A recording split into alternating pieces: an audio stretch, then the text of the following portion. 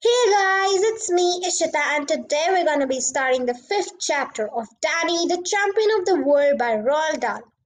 So now let's get started. Chapter 5, The Secret Methods. All the best ways of poaching peasants were discovered by my old dad, my father said. My old dad studied poaching the way a scientist studies science. My father put my sandwiches on a plate and brought them over to my bunk. I put the plate on my lap and started eating. I was ravenous. Do you know how my old dad actually used to keep a flock of prime roosters in the backyard just to practice on? My father said. A rooster is very much like a peasant, you see. They are equally stupid and they like the same sorts of. A rooster is a tamer. That's all. So whenever my dad thought up a new method of catching peasants, he tried it out on a rooster first to see if it worked. What are the best ways? I asked. My father laid a half-eaten sandwich on the edge of the sink and gazed at me in silence for about 20 seconds. Promise you won't tell another soul. I promise. Now here's the thing, he said. Here's the first big secret. But it's more than a secret, Danny. It's the most important discovery in the whole history of poetry. He edged a shade closer to me. His face was pale in the pale yellow glow from the lamp in the ceiling, but his eyes were shining like stars. So here it is, he said. And now suddenly his voice became soft and whispery and very private. Pheasants, he whispered, are crazy about reasons. Is that a big secret? That's it, he said. It may not sound very much when I say it like that, but believe me, it is. Raisins? I said. Just ordinary raisins. It's like a mania with them. You throw a few raisins on a bunch of peasants and they'll start fighting each other to get at them. My dad had discovered that 40 years ago, just as he discovered other things, as I am about to describe to you. My father paused and glanced over his shoulder, as though to make sure there's nobody at the door of the caravan listening. Method number one, he said softly, is known as the horsehair stopper. The horsehair stopper? I murmured. That's it, my father said. And the reason it's such a brilliant method is it's completely silent. There's no squawking or flapping around or anything else with the horsehair stopper when the peasant is caught. And that's mighty important because don't forget, Danny, when you're up in these woods at night and these great trees are spreading their branches high above you like black ghosts, it is so silent that you can hear a mouse moving. And somewhere near the among it all, the keepers are waiting and listening. They are always there. Those keepers standing stony still against a tree or behind the bush with their guns at ready. What happens with the horsehair stopper? I asked. How does it work? It's very simple, he said. First, you take a few raisins and you soak them in water overnight to make them plump and soft and juicy. Then you get a bit of it, good stiff horsehair and cut up into half-inch length. Horsehair?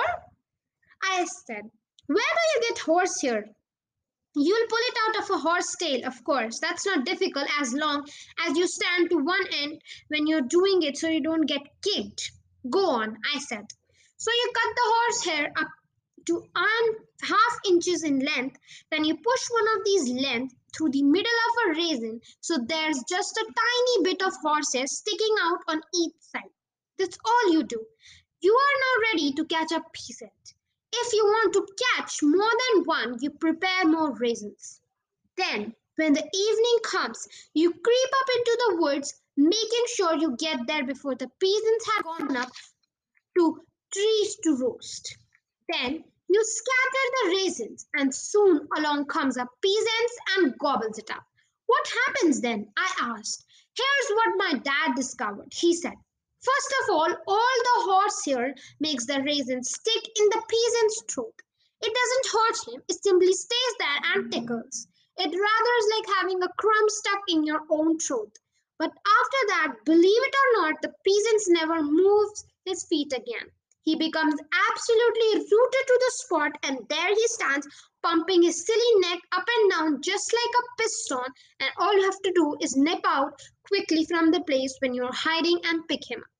Is that really true, Dad? I swear it, my father said. Once a peasant had the horsehair stopper. You can turn a house pipe on them and he won't move. It's just one of those unexplainable little things, but it takes a genius to discover it.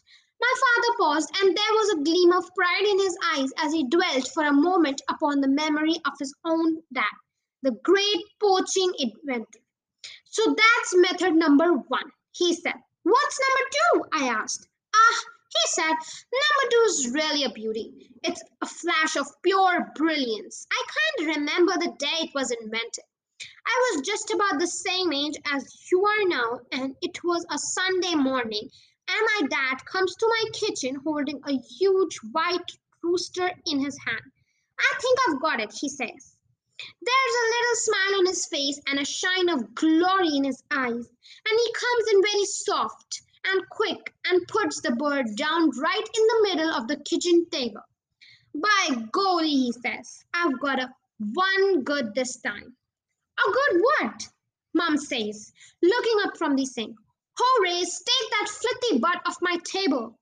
The rooster has a funny little paper hat over his head, like an ice cream cone upside down. And my dad is pointing it to it proudly and saying, stroke him. Go on, stroke him.